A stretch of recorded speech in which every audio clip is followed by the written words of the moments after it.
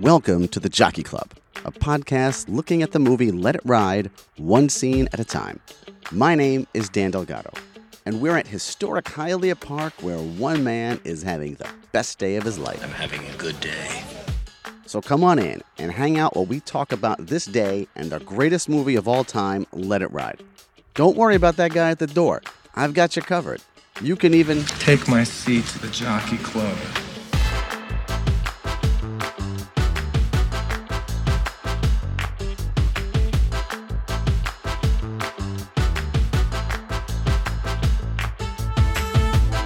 Welcome back to the Jockey Club. My name is Dan Delgado. We are up to episode 23, which means that we are doing the 23rd scene of Let It Ride. And really, it's the 23rd scene according to me. This is the scene where Trotter scores a big win at the Jockey Club and is promptly asked to leave. We're very busy now, sir. And if you're playing along at home, this is from minute 57:14 to minute 103:06. Joining me at my usual table is Rob Hunter. And Rob's qualifications to talk about movies are plentiful. His writing and work on sites like Film School Junkie, /Film, and One Perfect Shot honestly make him overqualified for this podcast. But the main reason I wanted to speak to Rob was his capsule review for the Let It Ride Blu-ray, which was released by Imprint Films last year. Rob wrote, and I quote, "Why this wasn't a big hit and currently regarded as one of the best comedies of the 80s is beyond me." You and me both, pal. All right, so now let's head on up to the Jockey Club, where we will figure out what was on that note that was slipped to Trotter in the Jockey Club, what are the limits of the PG-13 rating, and of course, we'll be discussing the 23rd scene of Let It Ride.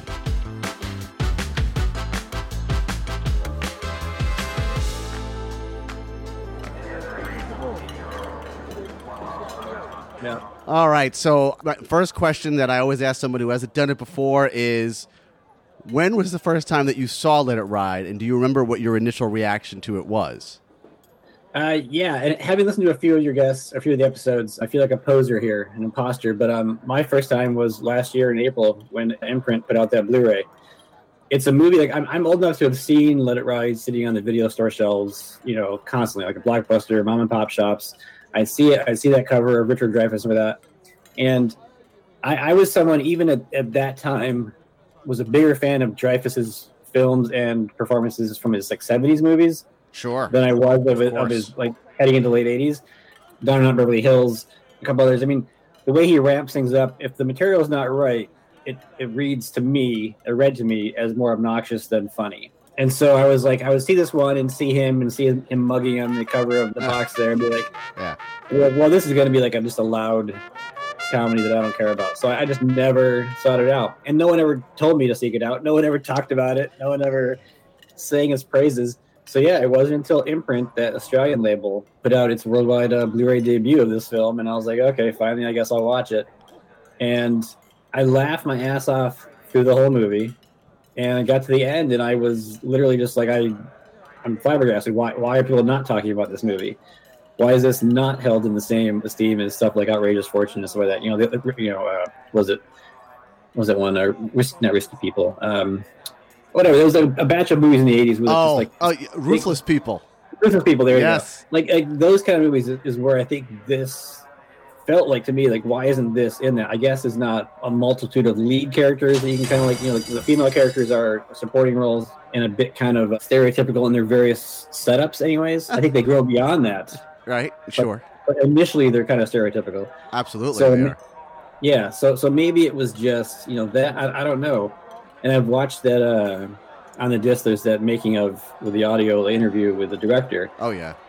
And he talks about the various things with it. And even though I disagree with everything he says about like that lead scene, great. It looks great, but yeah, lose that shit. That should have been gone. So I'm happy about that. That makes for a fascinating DVD extra. But yeah, you put that at the beginning of the movie, and it's a completely different movie. It doesn't fit. Yeah. Completely different, and it also I think it's just stating things out loud that we pick up, if you're paying attention, that you pick up throughout the movie anyways. Mm-hmm. So I'd rather actually kind of see and experience and realize this line he's walking between, loser and, just an okay guy, because he is unlikable, but also you root for him the same way like some of the characters do in the film. And I think that you get all that through seeing him in action rather than him standing there telling you, oh, well, here's my life story. Again, interesting. And, Dreyfuss is great in that scene, but yeah, it definitely would not have started the film on the same foot. Yeah, no. That movie seems like it's, I probably have said this a dozen times. It's, it's the gambling version of Clean and Sober is what that scene is going to make you think you're walking into. You don't think you're not watching that scene. Like, I feel like if you watch that scene, you're kind of almost like, oh, please don't gamble anymore, because we saw you at the at the Gamblers Anonymous with all the people, and you were making such progress, and now you've slid. Like, oh, it's just, lose that scene.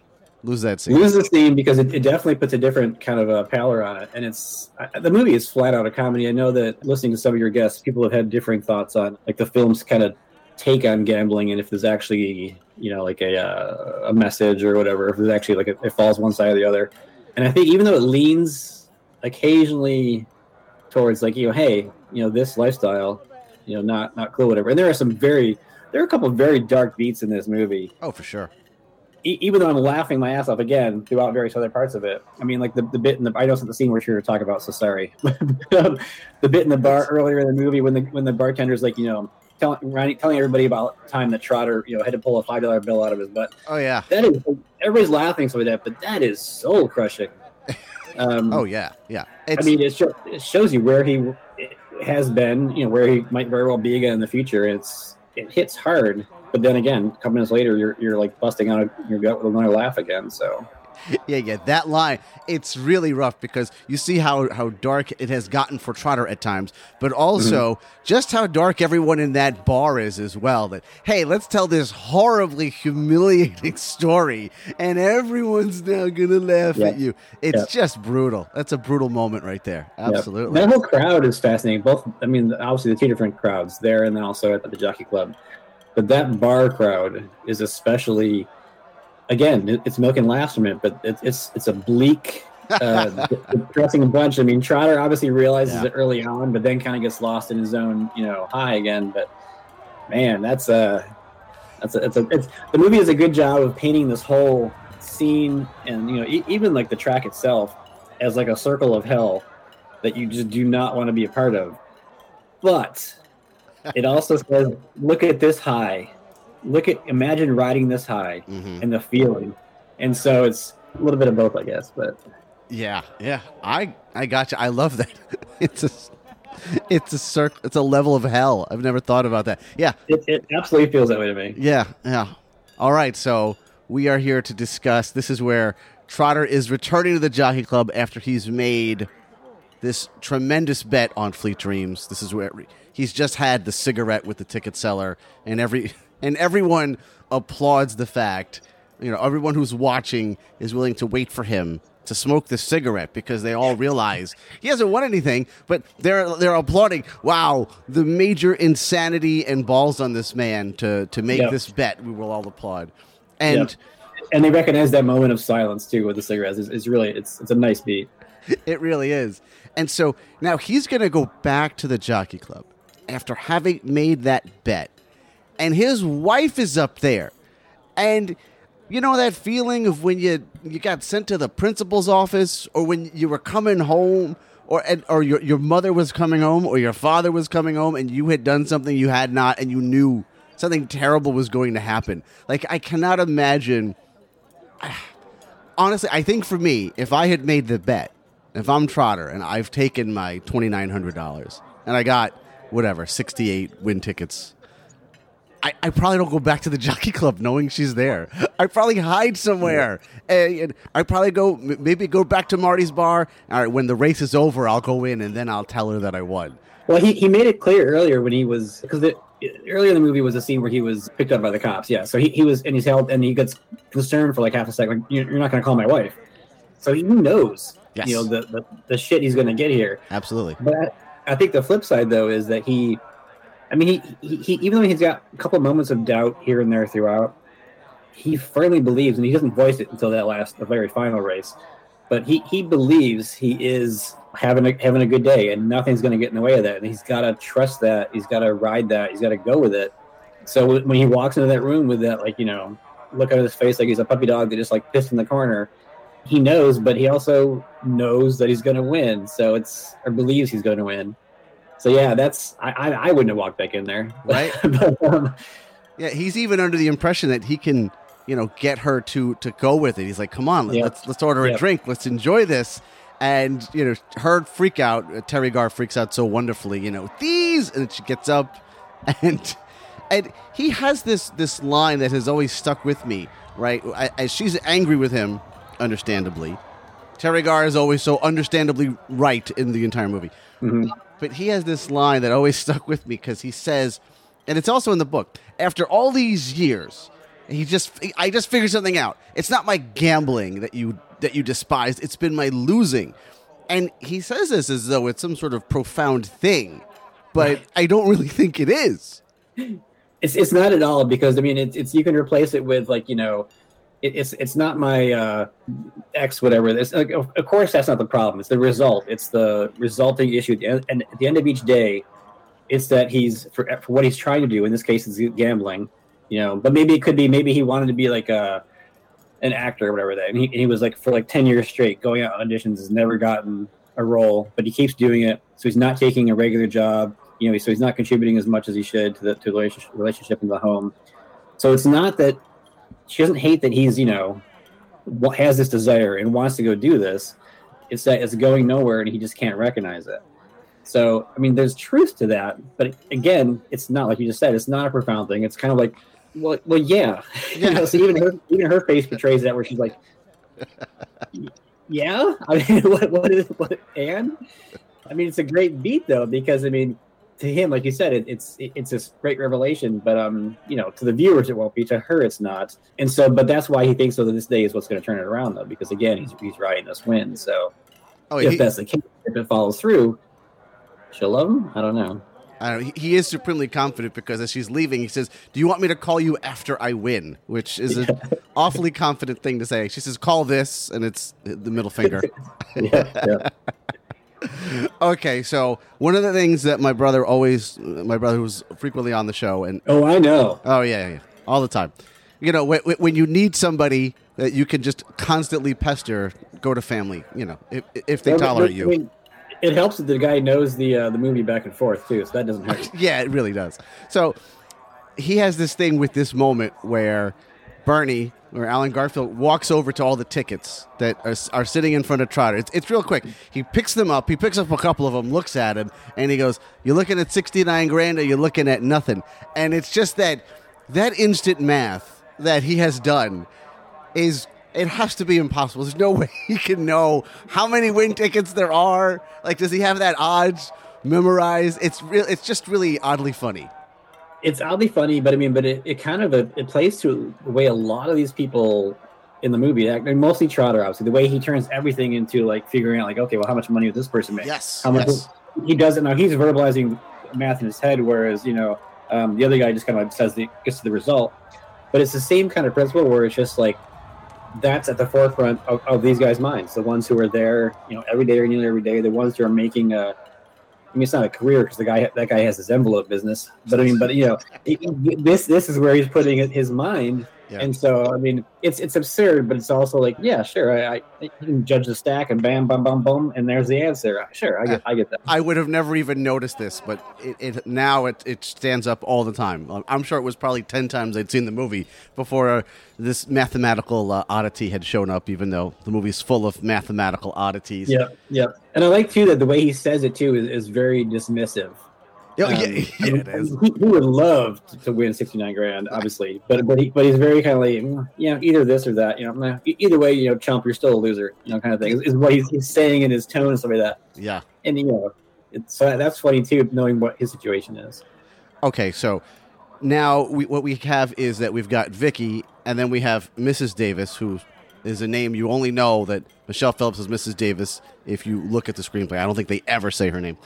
But I got it from IMDb. Yeah, exactly right. Yeah, exactly right. So they both are into Trotter, but then he gets the note from a third woman. right? And it's this incredibly old woman, and he looks at the note, and then he looks at her, and she's smiling at him, and then she starts coughing. So, okay, Rob, what's the note say? Well, if you look at the progression, so Vicky says like that, poor Trotter, which is, got the implication there, like, oh, you're poor baby, you need someone to like, to help out. Phillips goes a bit further, saying she's got the house in the Bahamas and she loves a man with guts. Like, I mean, it's as forward as her earlier comment about being on the pill. Yeah, she's making that clear. So this lady is clearly saying, I can last 3 minutes off my oxygen, something like that. I don't know. Some implication where she's gonna make it worth his while. All right, I'm going with I can last 3 minutes off my oxygen. I like that. That's good. I don't have a better one. Okay, so the horse race starts, and Trotter starts out kind of calm, but then as the horse race starts going, he's getting into it. He's watching with binoculars. Vicky is losing her mind the entire time. Come on, baby. And the Jockey Club is completely bananas over this race. It's like it's the Kentucky Derby, even though it's like whatever it is, the fourth race on an average Sunday or whatever it is, right? But they're all going bananas. Saturday, Dan? I'm sorry? It's a Saturday, Dan? Oh, is it Saturday? Oh, you know what? Saturday at Hialeah Park. I should know better. What's this podcast again? Let's not discuss it.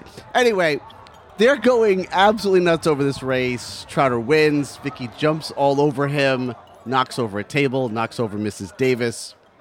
Okay, so here comes my question to you, Rob. Because Trotter freaks out, and freaks out in a completely wonderful Dreyfuss way that I don't think he's ever freaked out quite like this before.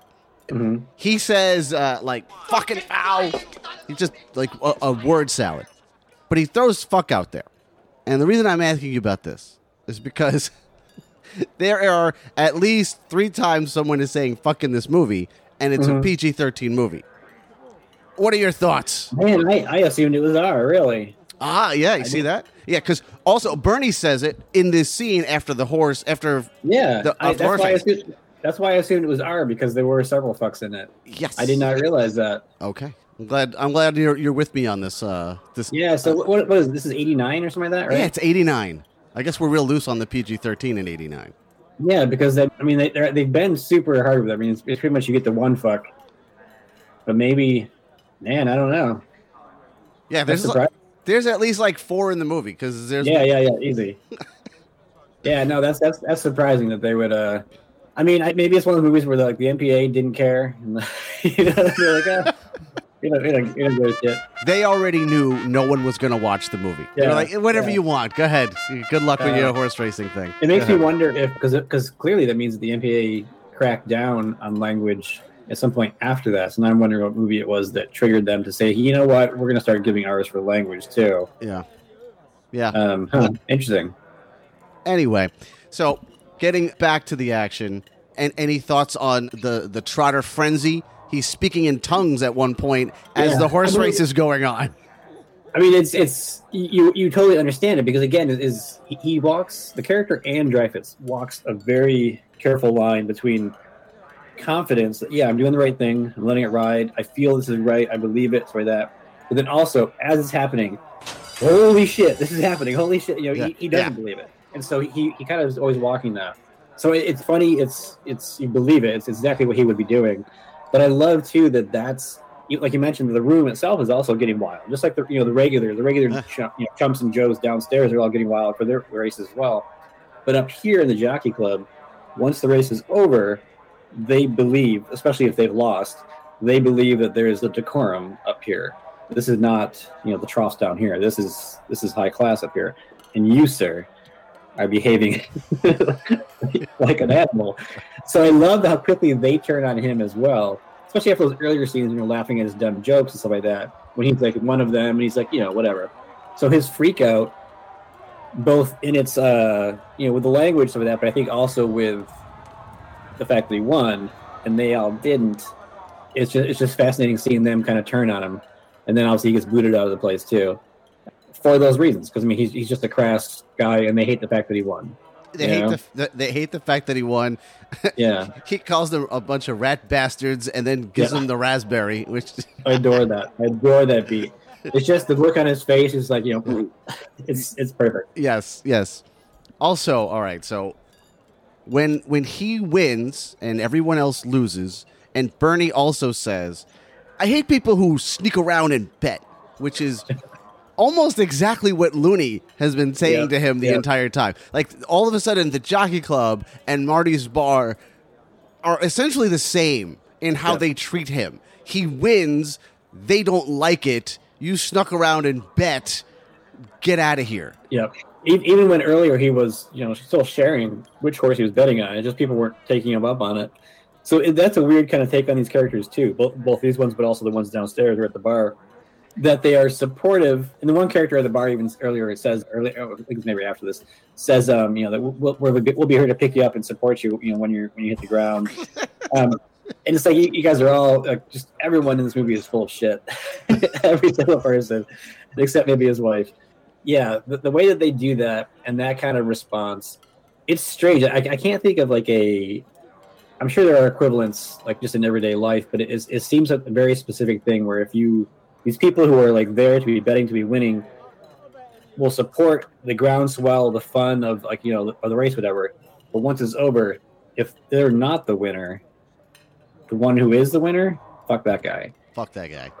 It's just but then the next race, they'll all be back together cheering again. And then after it's over, fuck that guy. You know what I mean? It's just it's a strange thing. But up there in the Jockey Club, though, whereas down below, it's kind of like they turn away or they say whatever.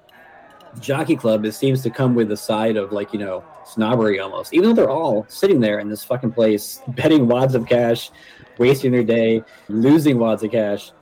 They're all in the same boat. They feel like they've got the upper hand, even though this other guy won. It's a fascinating scene. It's funny. I'm laughing at it, but it's also still kind of on a sociological standpoint. It's a funny little microcosm of people that just don't make sense. Absolutely right. It's almost like inside, all of these people are essentially the same, even though outside, some of them have money and have better manners, and some of them don't, and some of them don't. Right? I always love where Bernie starts saying, I used to know a kid who used to cover up his answers like a real sissy, and Trotter's "Who cares?" which is like the line delivery of "Who cares?" It's so funny. I used to do a radio show. I used to have that as a drop that I would just throw in all the time. Who cares? I mean, I'm sure there are numerous times a day that's a fitting response. So exactly. I just rewatched it again today with my wife, and she enjoyed it too because she doesn't understand why I've been watching this movie a few times over the past year. But she laughs. It's all good. It's a film that does such a good job, I think. I already mentioned it, but kind of like that dichotomy of, hey, this whole thing is bad. These people are a lost cause, whatever. But we're having fun with it, and it's not even I don't think the movie is even. In fact, I would say definitively the movie is not making fun of these people. Right. It's not poking fun at their, addiction on the serious end or stupidity on the low end. It's not. It's just having fun with this kind of ensemble because at the end of the day, most of these people in the movie, at least, I'm sure in real life it's a lot different, but in the movie at least, they're okay. You know what I mean? They're not gonna. You hear the horrible stories of that here and there, but for the most part, they're okay. They're gonna go home. They're living their life. But on the weekend, they come to the track, and they just kind of get caught up in things and they lose money. Maybe they shouldn't, but also it's not the end of the world. So it's kind of having fun with these people, but not at their expense. And I kind of love that about it. I think a lot of movies, especially in the 80s, would have taken the alternate route and would have kind of made more of a punchline of them as opposed to just this wild, almost like a family ensemble, of just, they're losers, but also they're just having fun on the weekend. I don't know. The movie just does such a good job of that. And so it's something I've liked about it, again, since first watching this movie over a year ago. Yeah, I'm a true fan. So, well, it was your DVD review that is what put me onto you. Started to pester you about doing this is because I read that and I said, "Oh, look at this glowing review! I need to speak to this guy. This guy, he's one of my people. I got to talk to him." Where was he 20 years ago? 30 years ago? Whatever the hell it is. What are you gonna do? No one was there 30 years ago. I know, and again, I was ignoring it on the shelves, but I mean, that's the beauty of Honestly speaking, this is totally off tangent, but that's the beauty of physical media too, because one, this movie's not. I mean, once in a while, maybe pops up on streaming, but it's nothing that ever gets kind of like highlighted. And so it took coming to Blu-ray, physical media, to catch my eye, which then got me talking about it. Other people saw it as well, and so I mean, I don't know. There's something to that. It's kind of old-fashioned, sure, but it's kind of also a present. Weirdly, I don't know. Yeah. I hadn't thought about until you said it. That box, that image that they have of him. All right, so I'm guessing it's the one where he's like looking up and money's raining down, and that box that you looked at and you said, "Ugh, look at this. This looks obnoxious." And I wonder how many people had the exact same thought as you. I've never thought that was a great image for this movie. It's not. And I mean, and again, if you pair it with what, at least for me, with what my current mindset was about Dreyfuss, which is like all this kind of stuff, it just is not something that really appealed. But again, live and learn. And so it took me a few decades, but you realize that, eventually that part is in here. But one, he does it just beautifully when he does it, when he goes from 0 to 100.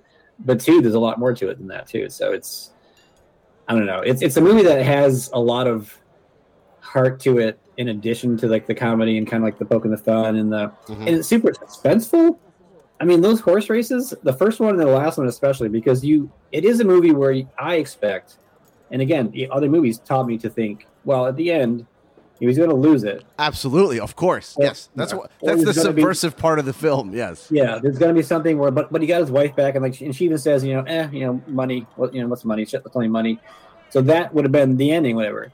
But to give him that instead is unexpected and does leave it on this just big high note, and it doesn't even like drag it on with other scenes. It's just like boom, camera pulls back. That's it. We're out. Yeah. I kind of love that. Oh, and I forget who it was. Maybe it was it the doctor who doesn't even care for the movie. Someone said the movie is a dream. A dream. Who was it? Oh, I forget who it was. It was one of the episodes. Someone mentioned that they viewed the movie as maybe just the entire thing as a dream, like after the fortune cookie opening. Yes. Oh, I actually kind of forget who says that. That is Dr. Sean Munger's idea from episode 18. Either way, it's a fun interpretation, but fuck off with that. This movie happened. I think if it was a dream, you take away the entire impact of him having a very good day. Absolutely. Yeah. And so it's real. Now, I think if he comes back the next day and he bets, he's back to being a loser.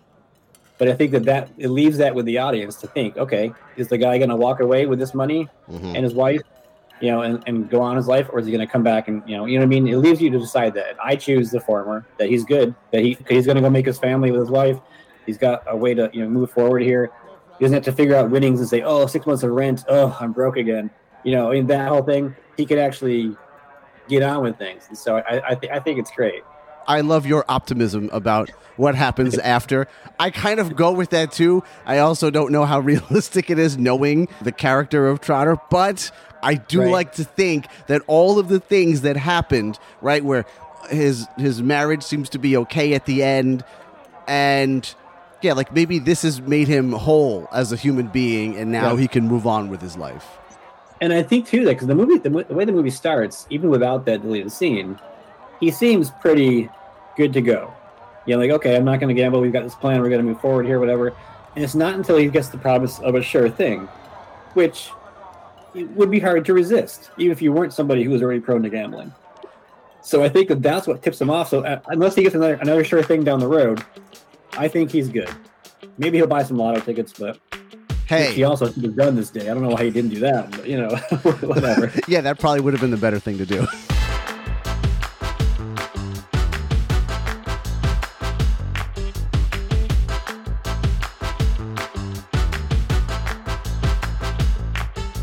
Thank you for listening to this episode of The Jockey Club. This episode was hosted and produced by me, Dan Delgado. Thank you to my guest, Rob Hunter. There will be a link to Rob's info in the show notes. Our theme music is from Epidemic Sound. Our cover art is by Sean Labrie. If you enjoyed this episode, and I certainly hope that you did, then you can help the show out by buying me a coffee. This is really a thing. There's a link in the show notes on how to do it, and a couple of you out there have actually done it. You know who you are, and so do I. It's very much appreciated by the entire Jockey Club crew. which is really just me, but still. Now, if you're saving up your pennies to bet on the 4-horse, I understand. You can still support the show by leaving a free 5-star review on Apple Podcasts, Spotify, or wherever you may be listening to this. Go ahead, take a look. If there's a review option, feel free to take advantage of it.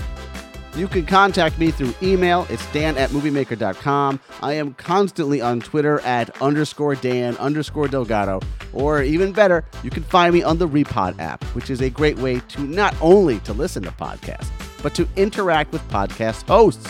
Find it in your app store. Come on by and say hello. This has been Dan Delgado for the Jockey Club. And remember, sometimes you could be walking around lucky and not even know it.